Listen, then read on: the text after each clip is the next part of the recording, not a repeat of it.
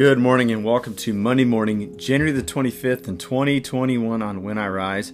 We're currently in Year B, the fourth Sunday after Epiphany. We're going to start the week, as we always do, in the Old Testament text for the week. And this week, the Old Testament text is Deuteronomy chapter 18, verses 15 through 20. So allow me to read that passage, provide a couple points for reflection, then we'll spend our time praying along its theme. So thanks for making this party morning on When I Rise. Let's allow our souls to rise and meet God together in a time of prayer.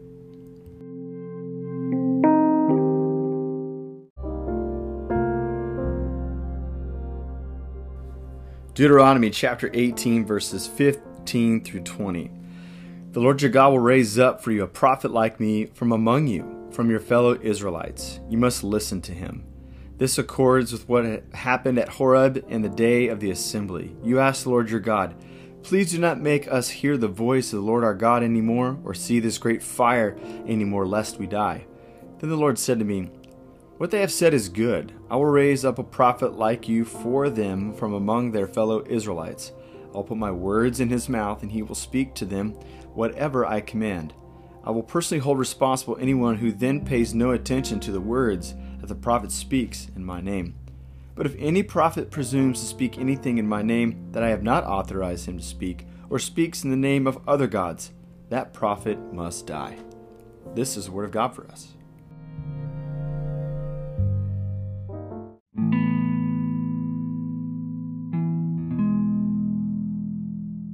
Surely we've heard the expression, it's hard to keep the band together. And I think we've seen this in life where there's a band that makes a really good first album, and then the second one's not so good. We call it like the sophomore slump, right? Or we are the favorite team that we love, and they go out and win a championship, and we think, oh man, this is looking up. We're going to be good again this next season.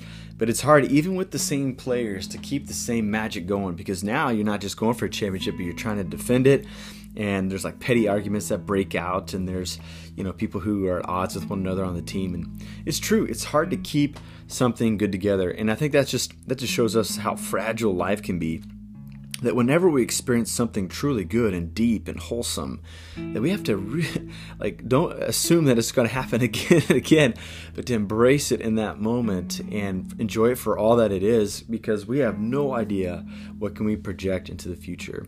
Perhaps this is what's going on in the book of Deuteronomy. Deuteronomy is the second giving of the law. The name Deuteronomy is the second law. Deutero and Namas, second law. And so here is the second telling of Israel's story from the time they left Egypt as they wander through the wilderness and are brought to the edge of the wilderness into the promised land.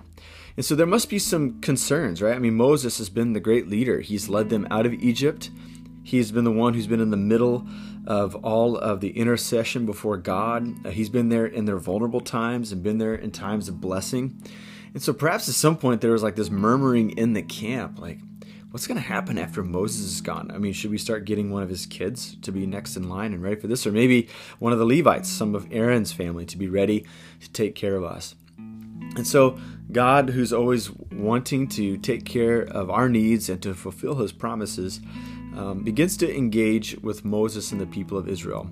It harkens back to a time when Moses was getting the 10 words out at Horeb, and then there was this covenant ceremony between the people of Israel and God, where God is asking if Israel is serious about their commitment. And there's this great theophany, just an outward display of God, and it was earth-shattering. I mean, there was rumbling in the mountain, there was smoke that filled up around it, and so the people, obviously were scared to approach that mountain. And so they're asking, give us somebody else.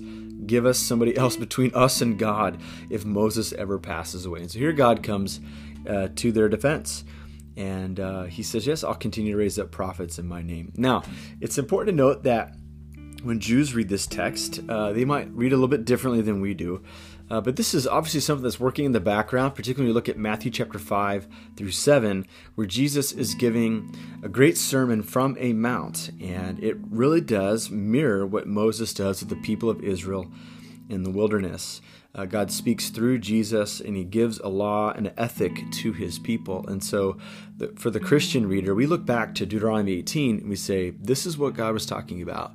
Someone who resembles Moses but is greater than Moses is going to be given by God to show us the way. And so Jesus is the great fulfillment of that. And so we have this warning from God towards the end of this text where you need to listen to prophets. because God will raise up prophets, people who point the way, who truth tell, and who speak on behalf of God.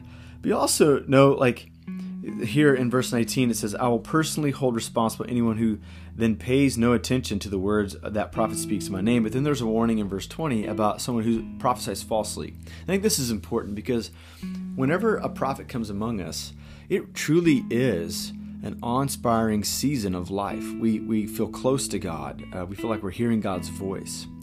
And there's always a temptation for the people of God then to repeat that and to always see if we can find some prophet in waiting who can prophesy, who can speak the truth, who can draw us continually closer to God.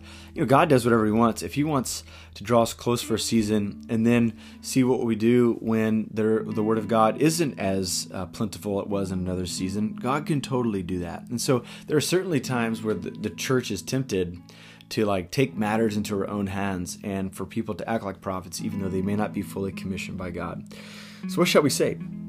I think we should just go back to the Apostle Paul in 1 Corinthians. He says, seek the greater gifts, but also seek the way of love. And so as we love God and as we love others, we can know that God will inspire, He will impress, He will whisper things to us, He will reveal things as He wills.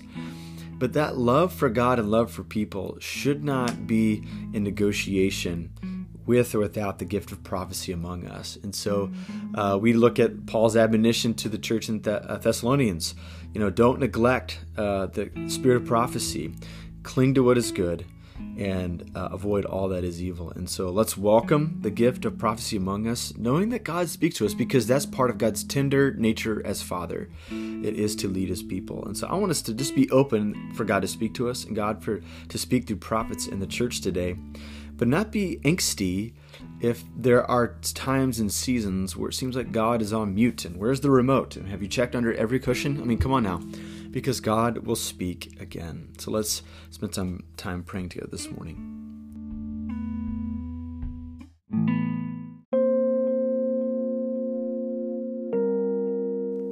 Father, Son, and Holy Spirit, I thank You that You're a God who leads. You're the God who's ahead of us, and You pull us forward into a greater and greater faithfulness. I thank You that You've already got a story, and it's unfolding in front of us, and page after page, season after season, You reveal who You are.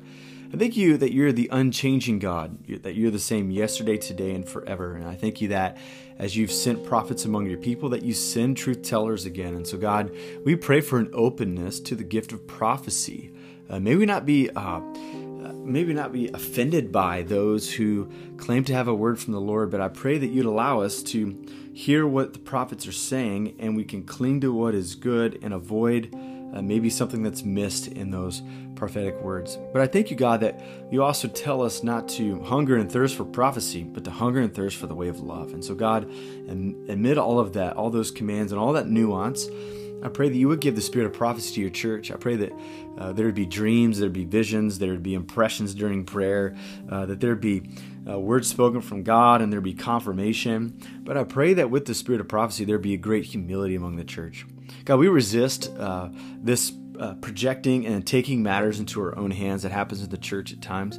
God, we pray that You'd forgive, particularly in this season of American Christianity, where people prophesied false things about the election, and because of that, Your name became a byword. God, we know that people were just excited, and we know that they wanted something so bad that they felt like it was from You. And so, God, I pray that You would teach us to be humble in the gift, and I pray that You would allow us to plead for mercy, and that You would give mercy for the times in which we have not led people truly, but we've led people from a false spirit.